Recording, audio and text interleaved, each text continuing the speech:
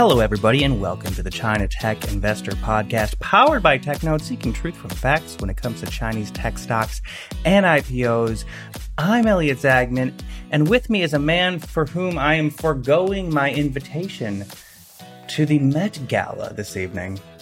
It's James Hull. I mean, we could just wait, and do this tomorrow if you wanted. Well, here the thing is that, I was told that wearing, Converse All-Stars with an old pair of jeans, a t-shirt, and a backpack frontwards with my poodle in the front was frowned upon. So the real reason. So I'm here instead. I mean, yeah. Okay, so this is anyway. This is an educational and hopefully some entertainment podcast. We may have positions in the companies mentioned. And we try to say so when we do, but that can change after we record, of course. This is not investment advice. Get your investment advice somewhere else, or better yet, do your own research, and good luck out there. Yeah, and as always, techno.com/newsletters for your daily dose of China tech. Today, we have a very special guest joining us for the second time on the podcast. It's John Artman, and folks that have been a longtime listeners of the podcast may know him as the old editor-in-chief at TechNode.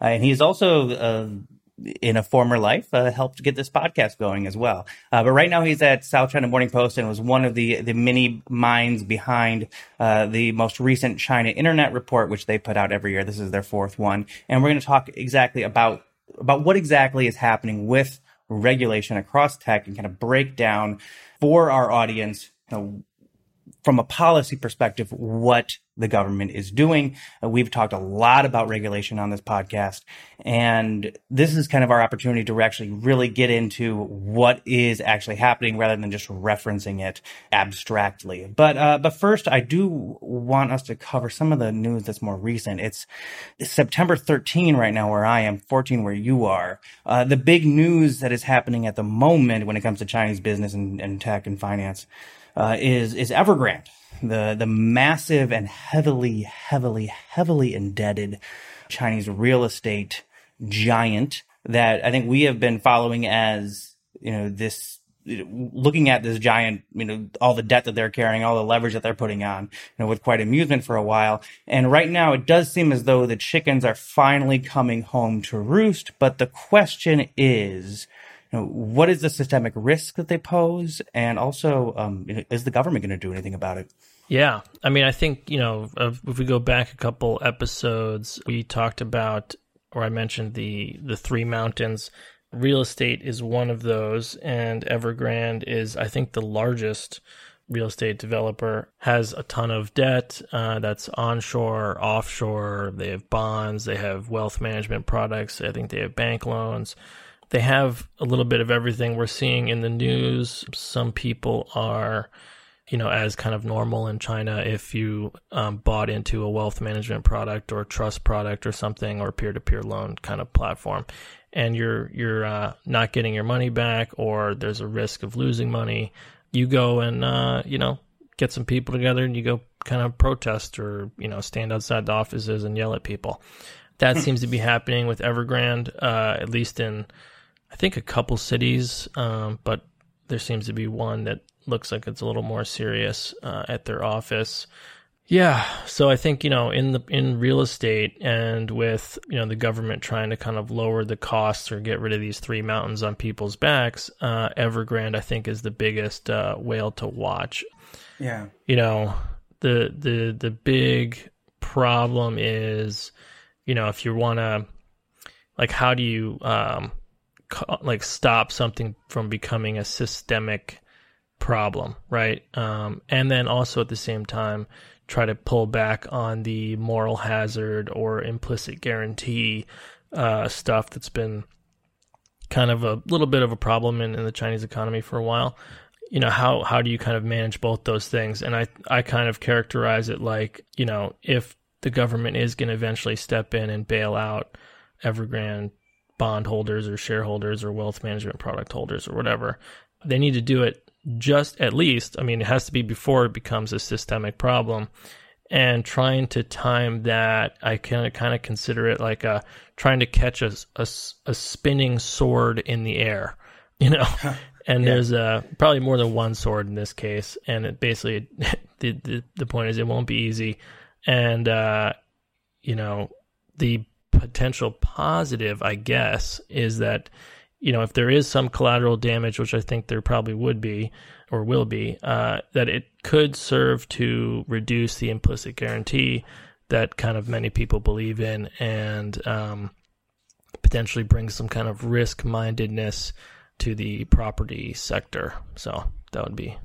I mean, well, we spoke before about, I think we had this episode probably 2+ years ago, where we talked about maybe it was even 3 years ago. Sorry, I'm losing track of time here. No, it was 2 years. At least it was 2+ years ago, and we talked about Huarong, which is kind of this bad debt manager that the government essentially tried to unwind, and when they just started, even the beginning of starting to write off some of that debt, then the systemic contagion was so severe that they just kind of stopped it, and it was something where the question always was, how would they end up doing this to some of these bigger risks, like a company like Evergrande. And I think what we've seen throughout this year is that so many of these assumptions that business people and investors have had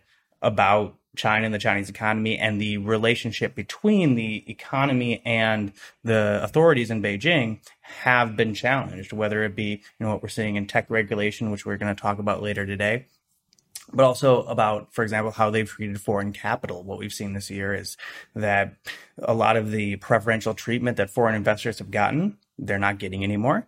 And what we're seeing as well right now is that a lot of that implicit guarantee, when it comes to a company like Evergrande, might be out the window. And they might be saying right now that, they might have the stomach to endure, this kind of failure. I mean, we'll see what happens, but it's at least an interesting thing to watch. That's for sure. Yeah, it's we'll see what happens. Man, Evergrande's down 8% already this morning. So I mean, they're just so big. I don't know how they're gonna. Anyways, we'll see what happens. And by the time this comes out, we're probably gonna have more news. Anyway. Right? Yeah, but what I'm kind of curious to see is who's gonna be taking the loss and who's going to be kind of made whole.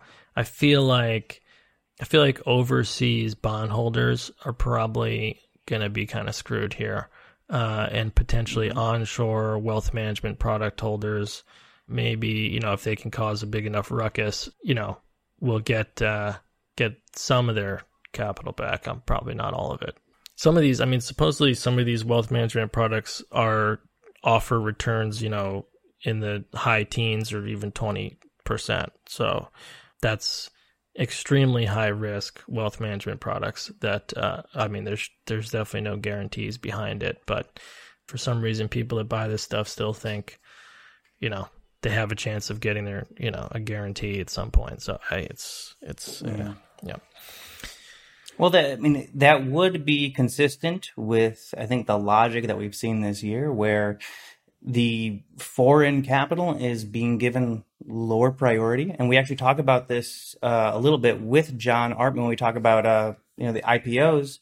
So do we want to move on to that? Yeah, let's do that. All right. So, ladies and gentlemen, SCMP's John Artman. Joining us for a second appearance is a man who, in a past life, was the patron saint of the China Tech Investor Podcast and has moved on to other things at South China Morning Post. But it's John Artman. John, thanks for joining us. Thanks for coming on, John. Yeah, thanks for having me. It's exciting to be back. Yeah, it's great. I just so the listeners can hear a little inside baseball. John was at TechNode for a very, very long time, and he helped us get the podcast set up. But we were talking with the PR folks at SCMP, and we were talking about how we'd like to discuss, this report on the podcast. And they're like, "Oh, we have a great editor. His name is John Artman, who would love to join you." And I was like, "Oh, yeah, well, John Artman is definitely familiar with the podcast." So it was a very kind of fortunate situation.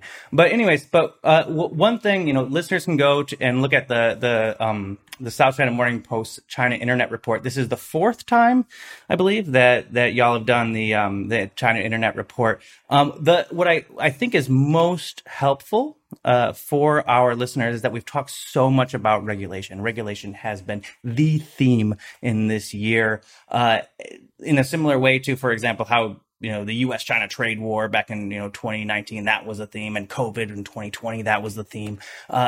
But I think most of our listeners don't quite understand, and I even sometimes struggle to understand how exactly it's playing out. It's so many different regulatory agencies. It's so many different themes. And in your report, you really seem to kind of categorize it and categorize the different emphases, I think pretty well. So can you tell us about how you look at the different areas in which they're regulating and kind of how you've categorized this? Yeah, so we looked at four different big areas: antitrust, fintech, data protection, and cryptocurrency. And so I think if you kind of look at it big picture wise, it's all related somehow. Technology for a long time has been relatively unregulated. If we look at, one of the best examples, I think, is the ride-hailing boom and bust, where in most cases, these companies were allowed almost a free hand in terms of the number of bikes that they were allowed to put on the streets, the amount of kind of chaos that they were allowed to create on the streets, and also the externalizing a lot of the management costs. Now, on kind of a city to city or maybe county to county level, a very local level, there was some regulation and some kind of control in terms of how these bike rental companies were operating and how they were externalizing costs. But on the whole, there wasn't really any kind of national coordinated control of these companies, which we kind of categorize into the technology industry. Another example of a kind of a chaotic and almost a capital destructive boom and bust cycle was the group buying boom and bust from 2013, 2014, and where Meituan got its start as well. And then again, it's just there was fraud. There was, companies were opening and closing overnight.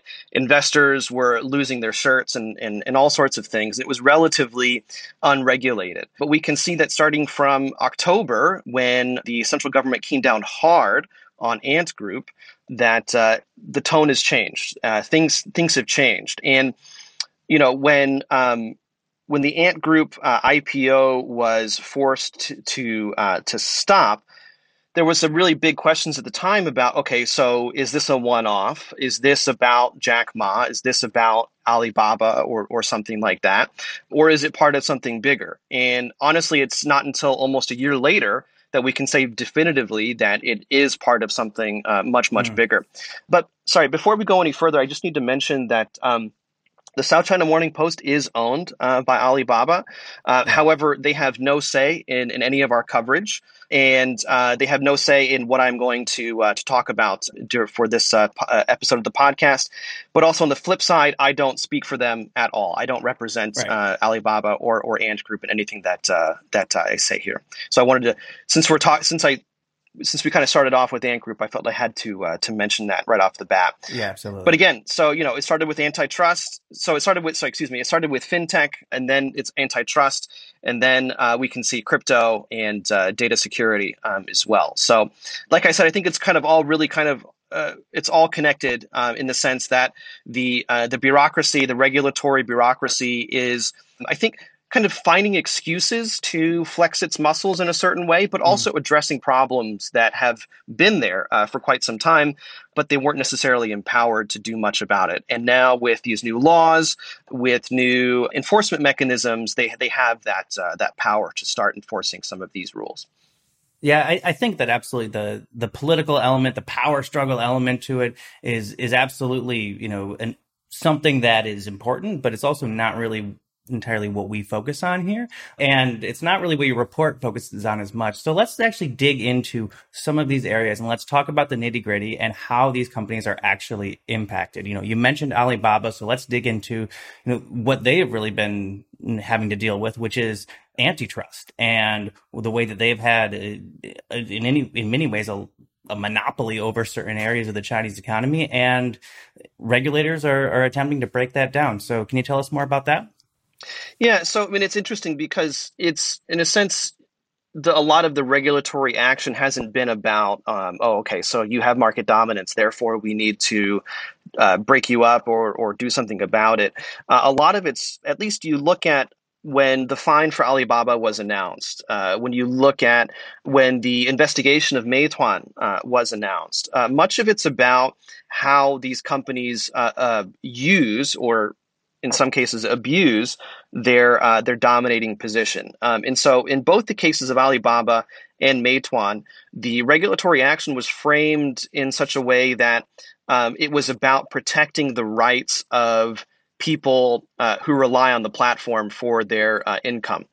So within Alibaba's case, there was this problem of picking one from two, 二选一, where sellers, usually small businesses, were forced to use Alibaba's platform exclusively.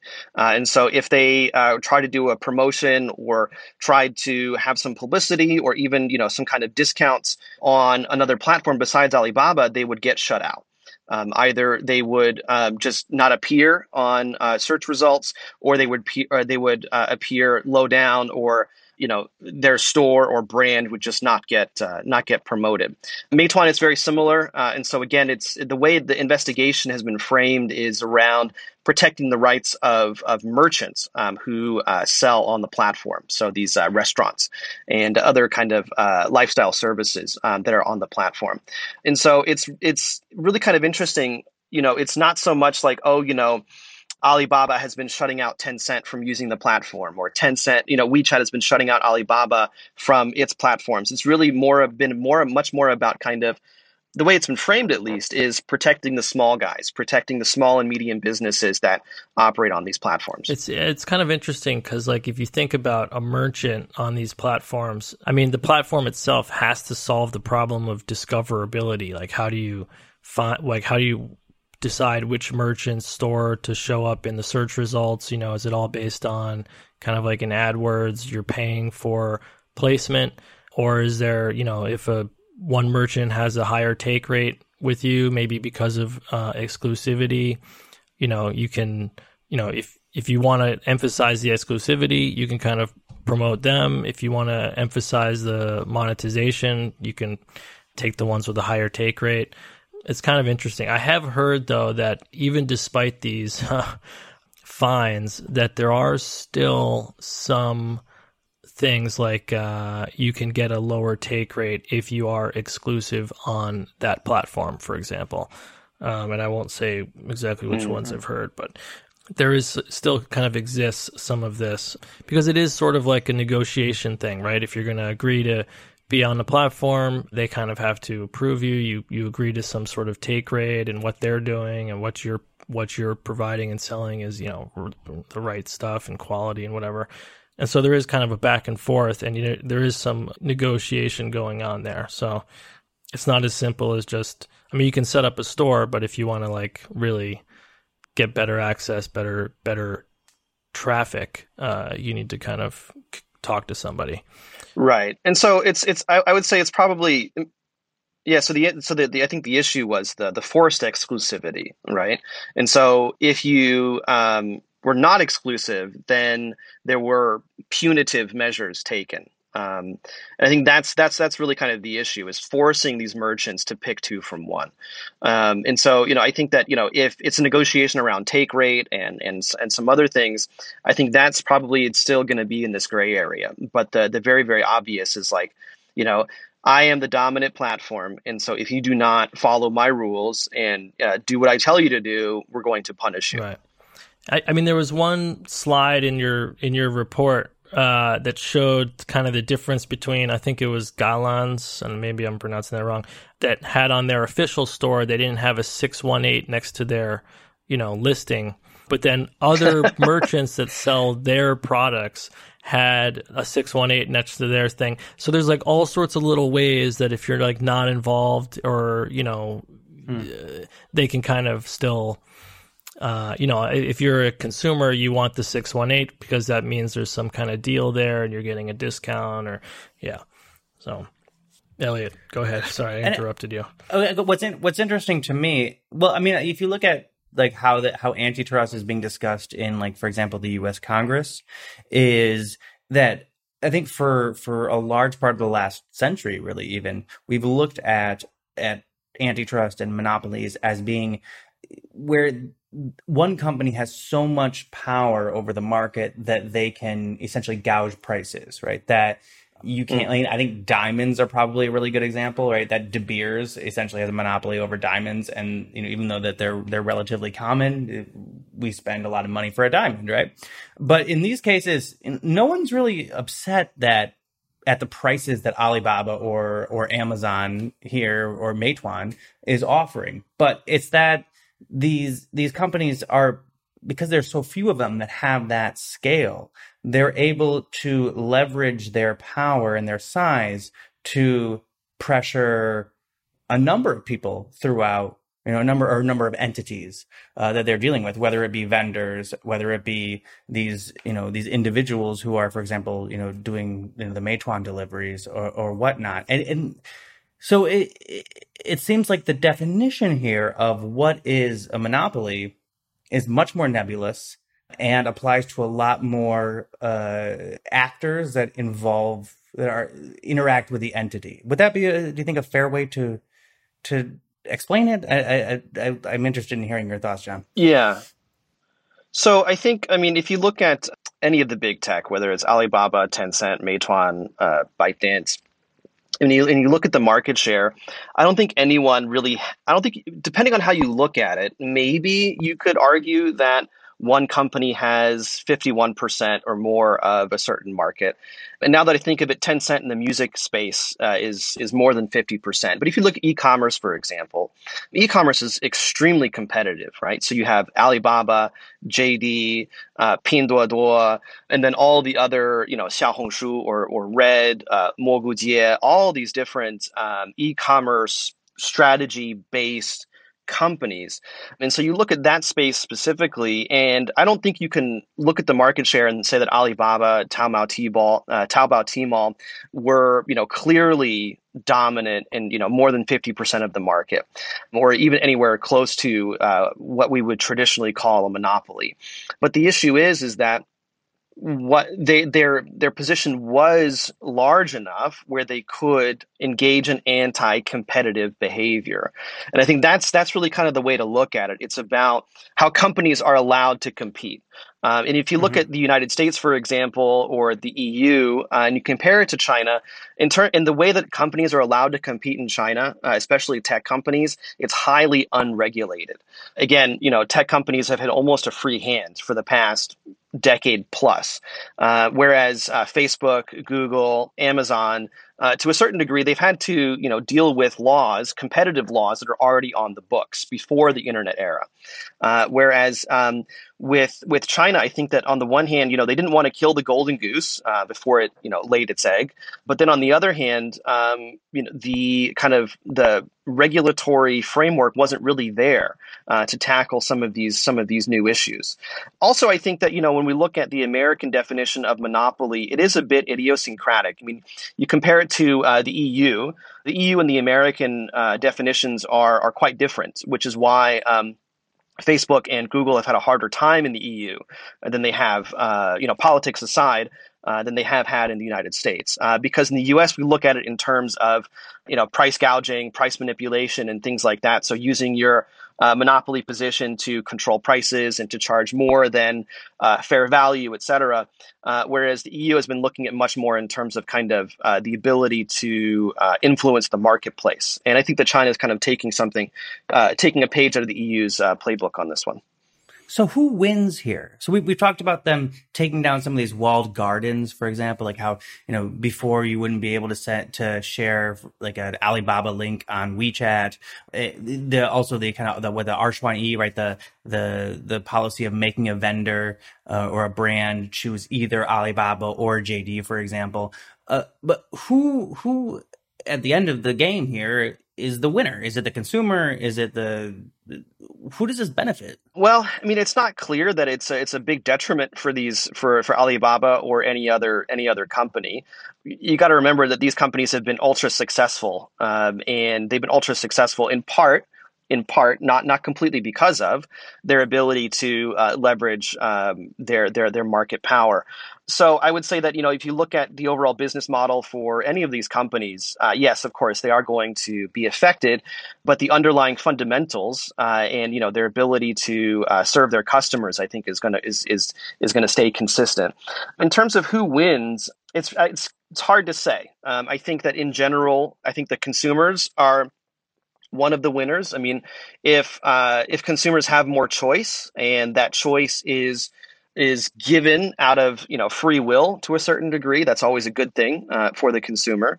And then also, I think just smaller companies and merchants that depend on these platforms, because if you think about it in terms of physical markets, any seller, anyone who has something to sell, should be able to go to whatever trade fair, whatever flea market, whatever farmers market they want to go to. And I think that a lot of this is just kind of moving more and more towards that. In terms of kind of, is Alibaba or JD or Pinduoduo going to win because of that? Because if your question is Pinduoduo in a better position vis-a-vis Alibaba because of this, I would say no, not really. They're both pursuing different strategies. And again, like I said, I think the fundamental business model is not going to change very much because of this. Yeah. I'm curious how it plays out, whether it increases the cost for the merchants or whether the merchants kind of get lower cost. I mean, like how it all kind of plays out there. Because I think, if you could say you were going to be exclusive and then you could actually have lower cost potentially, that might go away. So the cost might go up for merchants. So I think there's a lot of variables, and it's very, very hard to predict what's going to happen. But yeah, I agree with you, John, that the platforms probably aren't going to be that much. I mean, they're already pretty dominant. They already have a lot of users. They already have users that come back to them. They're sticky and coming, and then they have merchants. I think, if this turns out to allow more merchants to maybe go to Pinduoduo, then they could benefit there. But I think even after Alibaba's fine, Pinduoduo is still talking about doing 1P, and part of the reason for that is because they're not getting merchants to come on to sell those things that users want. So, yeah, my big response there is we'll see. Yeah, not very interesting. Yeah, exactly. Yeah.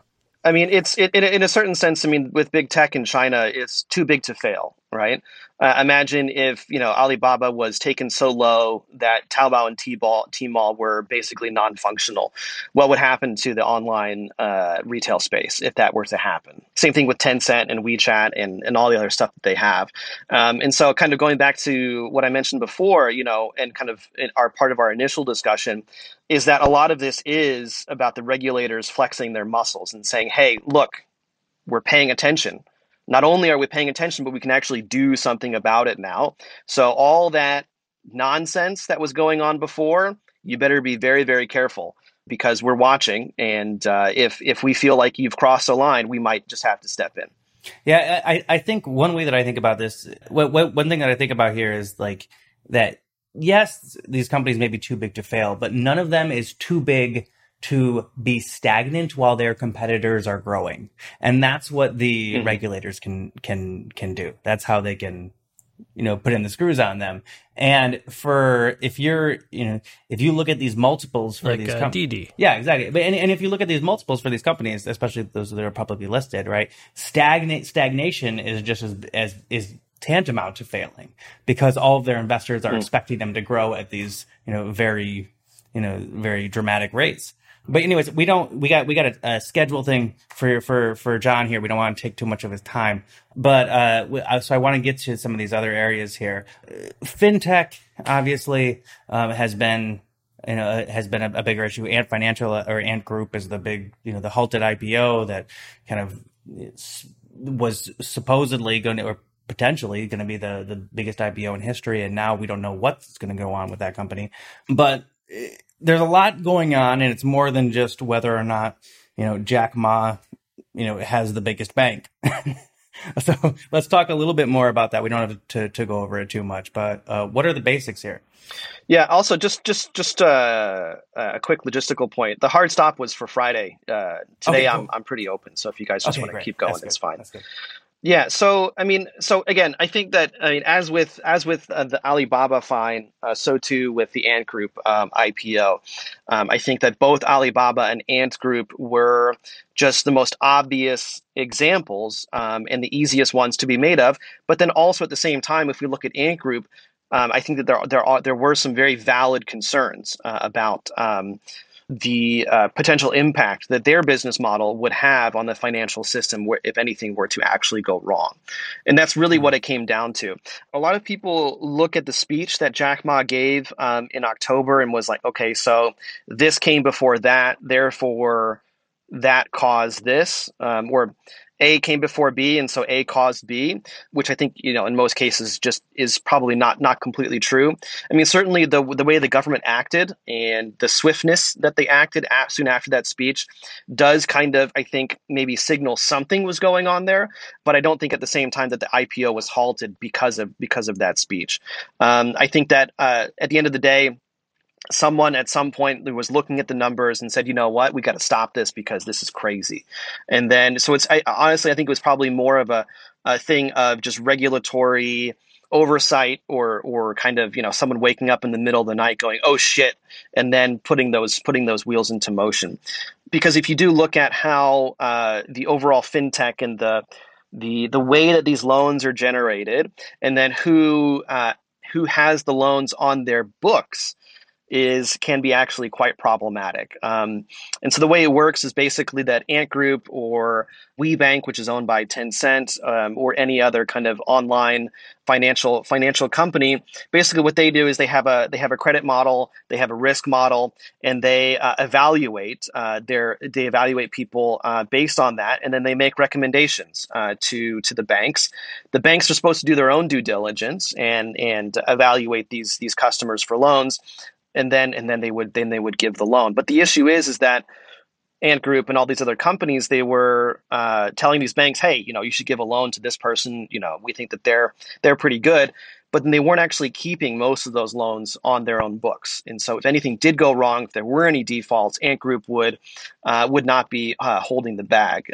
Instead, it would be the banks and the financial system. And we kind of learned from the U.S. housing bubble that originating loans or having a process in that and then not having any of the loans on your books is a potential moral hazard that can bloom into a very big problem. Exactly. So I'm going to, maybe this is unfair, but in another publication called the FT, there's an article that came out today. I'm just going to read one sentence, and then we're going to maybe pivot a little bit. So it said, the government believes, and this is one person close to financial regulators in Beijing, the government believes big tech's monopoly power comes from their control of data. It wants to end that.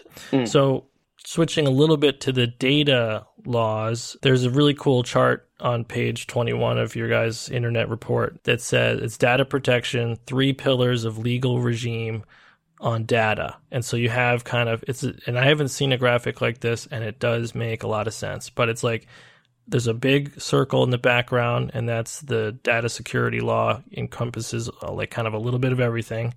And maybe do you want to finish this, but I could do it real quick. Cybersecurity law is kind of on the side, and then overlapping with cybersecurity law is the personal information protection law, where you have stuff that's outside cyberspace and stuff that's inside cyberspace, but it all kind of encompasses. There's a lot of overlap here. Is that the kind of the takeaway? Yeah, no, exactly. That's exactly it. And and when we kind of zoom out a little bit, when we're looking at a lot of the moves by the government, they are very much related to control. Data is a big part of that. And so, Elliot was asking about the winners and the losers from the antitrust regulation. The biggest winner is probably the government. And so when it comes to breaking down the walled gardens, it's not just about platform to platform. It's also about platform to public, or public to platform. One of the big things that the government has been talking a lot about is these open data platforms where public data, so data generated by the government is made public and usable by third parties. Data generated by private enterprises is made public and usable by third parties. So if we're looking at from a lens of data, we can see that the DSL, so the Data Security Law, the CSL, and the PIPL, they're all related to a certain degree to, I think, that what amounts to a very, very big, ambitious, and maybe not even achievable project that the government has their sights set on, which is the kind of bringing together all the public and private data somehow and making data exchanges and making making it easier for data to flow throughout the economy. And so in order to do that, you have to have these basic fundamental definitions of what is okay, what is not okay, both in terms of this term that is coming into more and more use, data national security, but then also when it comes to cybersecurity infrastructure, and so how well protected are your key infrastructure like telecoms, roads, electricity, et cetera, but then also how data is being collected and processed. I mean, again, if you look at in terms of platform to platform competition, if there was a bit of a wild west there, when it comes to data collection and usage, it's even more so because if we look at platforms, we can their behavior is observable, right? We can see, okay, so Alibaba is trying to screw over JD somehow, right? That's clear. We can basically see that. But when it comes to data, all of that's happening in the background, and it's all happening on your smartphone. It's happening on your computer. It's being collected. You're not even sure what's being collected, and then how it's used. I mean, who the heck knows? Yeah, I think that there are some really big questions. Number one is, what is the impact? Because the laws are I mean, we got to see how it all plays out, right? You can read the law, but that doesn't necessarily mean how it's going to be implemented and enforced and how everyone's going to, I mean, not just the regulators, but everyone else is going to react to it, right? If you have a business partner who has some data and they don't want to share it with you for some reason, they might start not sharing it with you because of these laws. And then you kind of, so there's a lot of or for any potential reason. And then there's also there's also, if this information does become public and you kind of wonder how anonymized it is, if they kind of mess that up, you're talking about a massive treasure trove for scam artists, which there's, not a small amount in China. And so, there's there are some risks, to this. We've done a few stories on the data gray markets, black markets. And what we found was super, super interesting is that in most cases, the data that is leaked is usually it's leaked because of someone on the inside who in some cases should not have had access to it in the first place. So, and then on the other hand, because the data was not secured. And so you have some real fundamental issues in terms of data security inside of companies, right? You have personal information unencrypted, stored in plain text. Someone can just go and, maybe they can just print it out really easily, or they can just download it onto a USB very, very easily. And we're talking, hundreds of thousands, millions of people in some cases. And so on the one hand, it's definitely kind of how these platforms are using your data to engage in, let's call it abusive behavior like price discrimination or other kinds of quote unquote personalized targeting. But then the other side of this is just poor operational security when it comes to how data is handled. And none of these companies, I mean, this is what we, you mentioned earlier about how it was kind of the Wild West where all these companies are just growing as quickly as possible. And, no company that's focused on growth, growth at all costs is also going to be that concerned about its data security. And I think that kind of conflict leads to a lot of this stuff. But I want to give, my co-host James some credit here, in that James, I mean, you were flagging the data stuff very early with too kind with Ant. I think back, what was it? December, something like that. But I mean, it's turned out to be quite a big, as big of a theme as I think you predicted it would be. But and also we had Kendra Schaefer on a couple months ago to talk about the data legislation, and it seems as though, and John, I want your thoughts here, is that the way that it like the metaphor I'm using in my mind is that China is attempting to do for data the way that countries do for other key infrastructure, right? Whether it be their oil, right? They have their refineries, they have their pipelines, whether it be their water system, whether it be natural gas and things like that, electricity, that essentially China is trying to set up a system of kind of public commons, I guess, in some ways, right? For managing this, what they might see as a public, is it both a public and a private good, right? But trying to kind of compartmentalize it and saying, okay, well, this is public, this is private, and we're going to secure it in this way and that way. Yeah. Am I going somewhere here? That's the question. I think so. No, I think so. I mean, again, like you look at the United States, I mean, politicians and activists of various stripes have been saying something similar for a long, long time, right?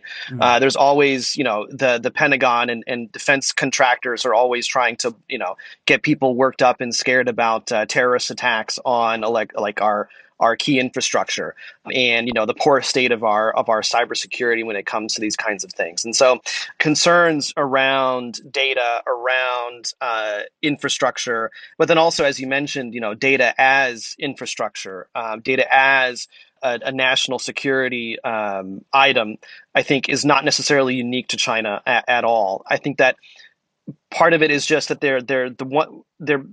it's the most obvious what China is doing around this. Again, you look at the market, the regulatory environment and how it's different in China versus the United States, where Facebook, Google, all these big tech companies, they have laws on the books already when it comes to privacy. They have laws on the books already when it comes to consumer protection. And then, of course, you also have, the fact that the United States is extremely litigious. And so they have to be careful of civil lawsuits as well. And in China, you really don't have that. Consumer protection, I think, is one of those things where the Chinese government, they talk about it a lot. But at the same time, there have been very obvious ways that consumers have not been protected. I mean, the melamine scandal, the thing with toothpaste years and years ago. And so a lot of this, again, is just that China has been they don't really have a lot of these laws. They don't really have a lot of these rules and regulations, and the regulators themselves aren't really sure what to do about some of this stuff. And so, with these laws, you finally have this regulatory framework. You have something that the courts can deal with. They can reference that the public prosecutors can deal with and reference as well. And so, really, it's just again about just kind of creating this framework that really was not there in the first place.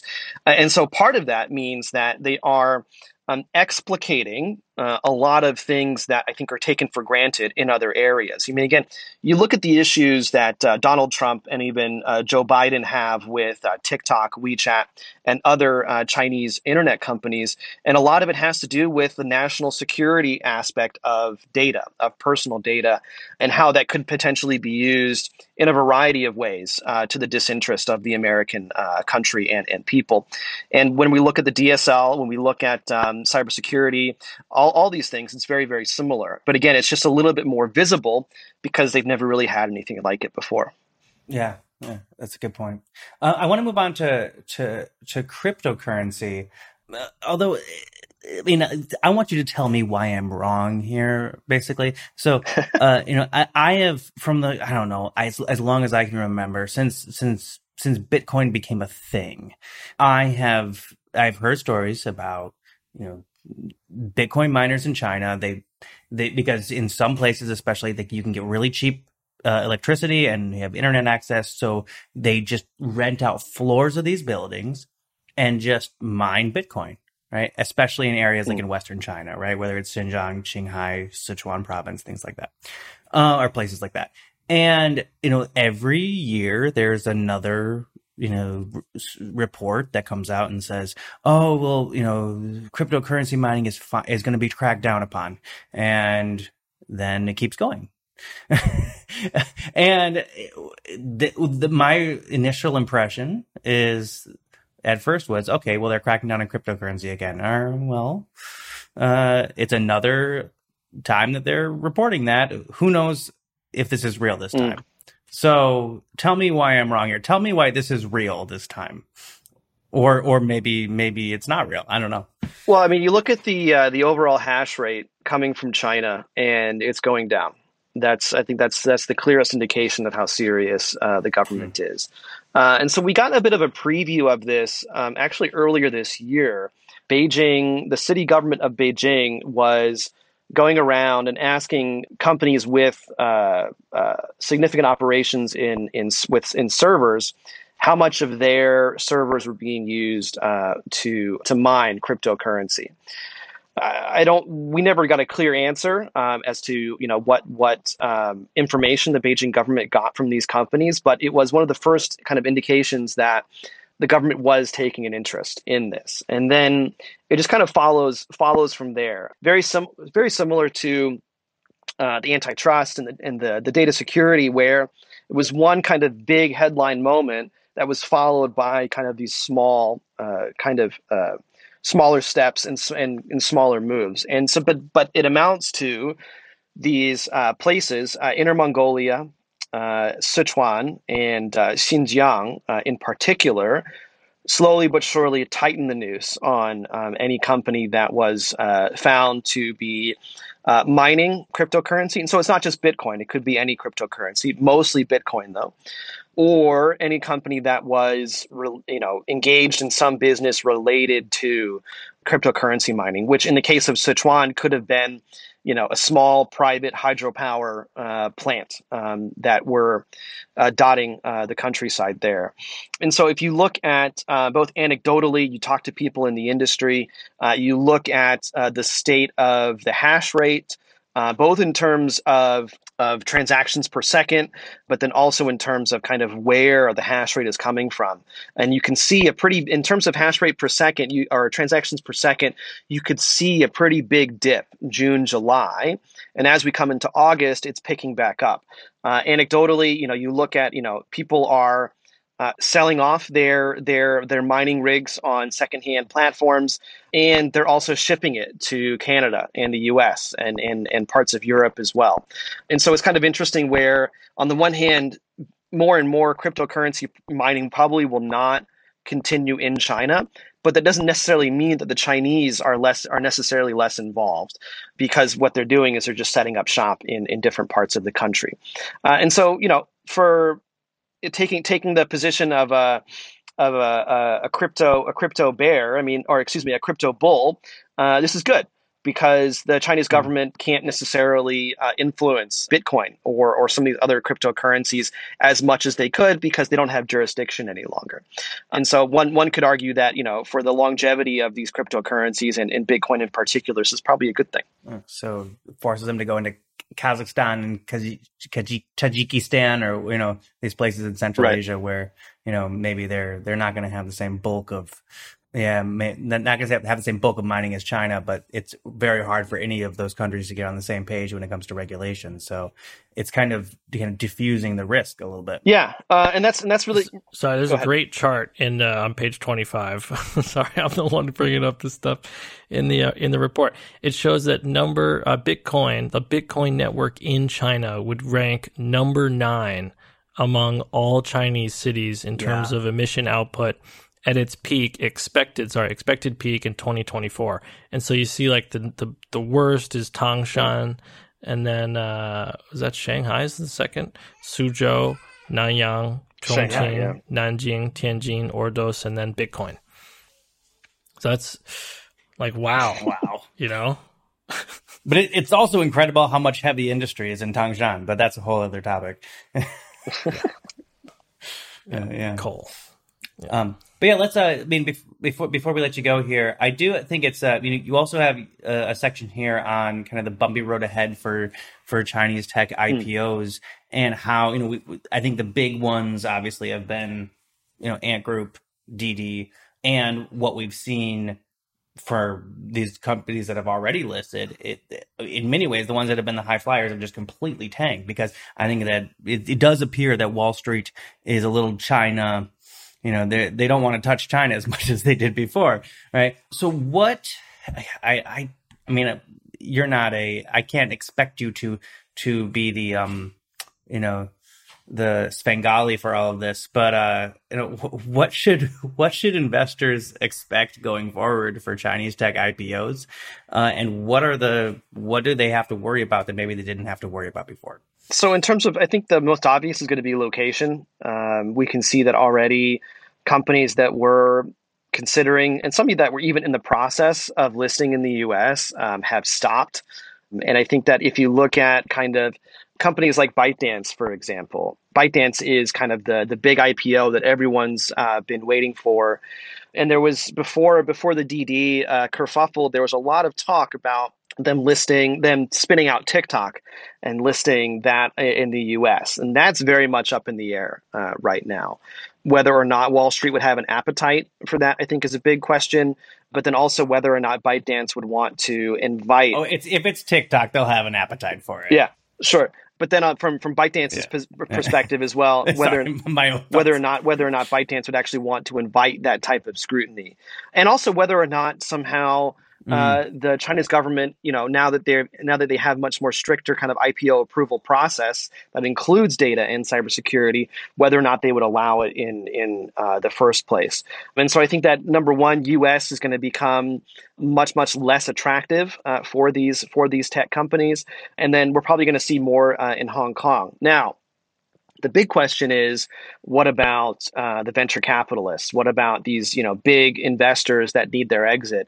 I think that's going to be really, really interesting to kind of look at. I mean, just from my own perspective, kind of see how venture capital and funding pre-IPO, from seed to, let's say, stage, round DE or whatever, how that begins to change, because a lot of the venture capital that's going on in China has been a US dollar. And so in order for these VC to get an exit, they need these companies to either get bought by a US company or have a US dollar transaction, or for them to list in the United States. And so that's going to be super interesting. But again, it's quite clear that the mainland, the Chinese government, they want less companies to go public in places that they can't control, like the US, and more in places that they can. So, the Shanghai star market, and then, of course, Hong Kong as well. Hong Kong is becoming friendlier and friendlier to tech IPOs. And so I think we're probably going to see more of that happening as time goes on. But I mean, there's a few things that I wonder about when it comes to all this. One is, I mean, we don't have to go into a whole lot of detail, is about the link between corruption and these IPOs, right? And that so many of these IPOs have famously been how many of these officials have gotten wealthy, and whether or not it's directly, maybe there's a white glove thing, but there are a number of stories about how especially in the 90s and 2000s when companies went public, then that's how a certain family got wealthy, right? And I'm wondering how much of the regulation is attached to anti-corruption. I don't know if you can answer this, but how much of the idea of having, it's been, anti-corruption has been a big emphasis over the last 10 years or last 8 years or so. And I wonder about how much of these kind of IPO restrictions and, making sure that they're, domestic and not international, is about that. I don't know if you can answer it, but that's something that's on my mind. Yeah, I mean, I can't answer it directly just because I don't really have any special insight around that. But I mean, you look at cryptocurrency, you look at IPOs, and maybe even some other areas, and it's clear that this is a way for people to get money out of the country. And capital controls have been a serious issue for the Chinese government for a long time. I'm sure that, all three of us have stories of, waiting in the bank for, 3 hours to actually get money changed or to try to transfer money from mainland, back to family at home or whatever. And so they're doing a good job, you might say, in that regard. But when it comes to, over the counter crypto trades, or, in the case of, these IPOs, I mean, almost all of these companies are VIEs headquartered in Cayman Islands, right? And so talk about a great place to park your money outside of China. And so, I don't know specifically, kind of how correct your intuition is, Elliot, in this regard. But I think that it's pretty clear that the government, really still wants to control capital outflows from mainland to the rest of the world. And whether or not they feel like, that they've gone far enough, I think is still to be seen. Yeah, I think an interesting thing is, on onshore mainland markets tend to have much higher valuations. The problem is there's not quite the same amount of liquidity. And so if you do see like a big company like ByteDance, or maybe some other big companies, IPOing around the same time, I mean, it could be disruptive just on a liquidity basis to other listings in China on mainland exchanges. But I wonder if VCs would feel comfortable, maybe getting compensated with a higher multiple and a higher valuation, and then making, maybe having a harder time converting their exit currency into a globally fluid currency, and, kind of what the puts and takes there will be. Yeah, obviously, if they don't have a choice, they don't have a choice. But, it would be interesting to see how that plays out. These are once again things that we can't really answer, but it does seem, for those of us who've been in China, so much of the foreign capital is hand in hand with, often, wealthy and powerful people in China, and their financial interests, which are often international, right? So what I wonder about is, we saw, for example, how the proposed, Blackstone acquisition of Soho was denied. And if there's any, I can't think of a foreign private equity group that has better connections and is viewed more favorably in Beijing than Blackstone. And so one thing that I wonder about with a lot of these IPO restrictions and foreign investment restrictions is just if foreign capital is just not high on the priority list, and what exactly that means for investors, and what that means, in Beijing, and how they're thinking about that. Now, John, I don't know if you can answer that question, but it's just a thought on my mind. No, again, I don't have any special insight, but this does remind me of a conversation I had when I was still in Beijing, and I was talking to someone who has more contact with people than I do, and one of the things that they talked about was that in times of external instability, China has a historical tendency to turtle, and to really kind of look inward, to kind of build barriers and walls around itself, and really kind of, again, look inward and make sure that everything is stable inside of the country in face of the chaos and instability outside of the country. And so, I mean, we're kind of going into geopolitics here a little bit, but I think that if we were to somehow talk to the top leaders, I seriously doubt that they're thinking much about, investors and, these people who want to get their money out of the country, and as James said, make it into something more globally liquid. I think they're much more concerned about making sure that the country is stable, the Communist Party remains paramount, et cetera, et cetera. I think everything else is going to be secondary. Yeah, I do think that's kind of a general logic that explains a lot of what's going on.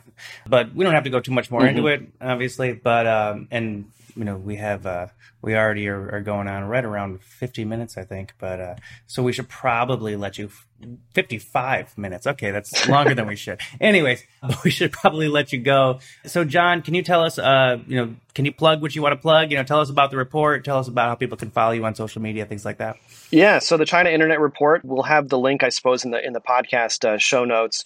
There's a free version, and then there's a paid version as well. Obviously, the paid version is going to have a lot more detail. But this is as Elliot mentioned at the beginning, this is the fourth annual China Internet Report. So actually, this was first begun 5 years ago by Edith Young, who is usually based in Hong Kong. She's a venture capitalist, has a few different funds that she manages. So she actually started this, and then SCMP has been working with her on it ever since. So, it was a lot of fun putting together. There's a lot of interesting things that have been going on. And, when I first joined SCMP, I was very much kind of expecting to cover technology like I always had, which was looking at kind of startups and interesting features and products and some of the price wars and cash burning that had been going on. Little did I know that it would turn into what it has turned into, which just goes to show, if you're interested in technology in China, it's never too late. It's also never. It's probably never what you expect a couple years earlier. Exactly. That's also, I think, fair to say. Never boring. Yeah. Well, John Artman, thank you so much for joining us. Again, we really appreciate having you here. Thanks, John. No problem. It's my pleasure.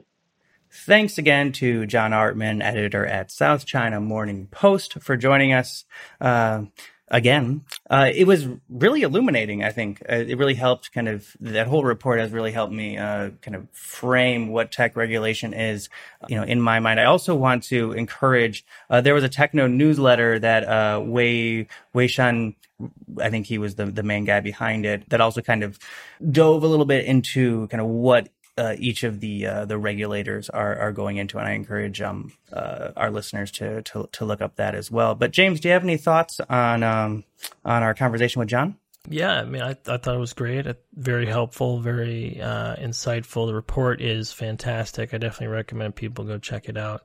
There's one chart we didn't get a chance to talk about that I really liked, which kind of showed the different sectors and their year-over-year user growth, and then the amount of user penetration that they've achieved. And if you look at that chart, you can kind of pretty clearly see certain sectors are growing fast and are not that far penetrated into their kind of user growth, kind of, I guess, TAM or whatever it could get to. And that was pretty exciting, pretty cool to see. Lots of good charts, interesting visuals, all around good stuff. Yeah, really well done thing. And I think, the questions we obviously need to talk about, there's so much we need to get into that you often don't have enough time to get into, either on a singular podcast or just we would like to record podcasts every single day. It's not how our lives are organized. But what we would like to ask our listeners, that if you have any recommendations for guests that we should have on, we would love that, especially for some of these topics that we've talked about or touched on somewhat thus far. EdTech, Evergrande, and every single week there seems to be another area to go into. So please reach out to us and give us your ideas. A deep dive on Evergrande, I think, would be a very interesting podcast. If anyone has any recommendations for guests for that, please hit us up on Twitter. I'm James Hall X. Elliot Zagman is Elliot Zagman. And ELLIOTTZAHEMAN. Yeah. Yeah. There's a lot of double letters in there. Anyways, and for our podcast, our Twitter account, Podcast China Tech Invest is the Twitter account.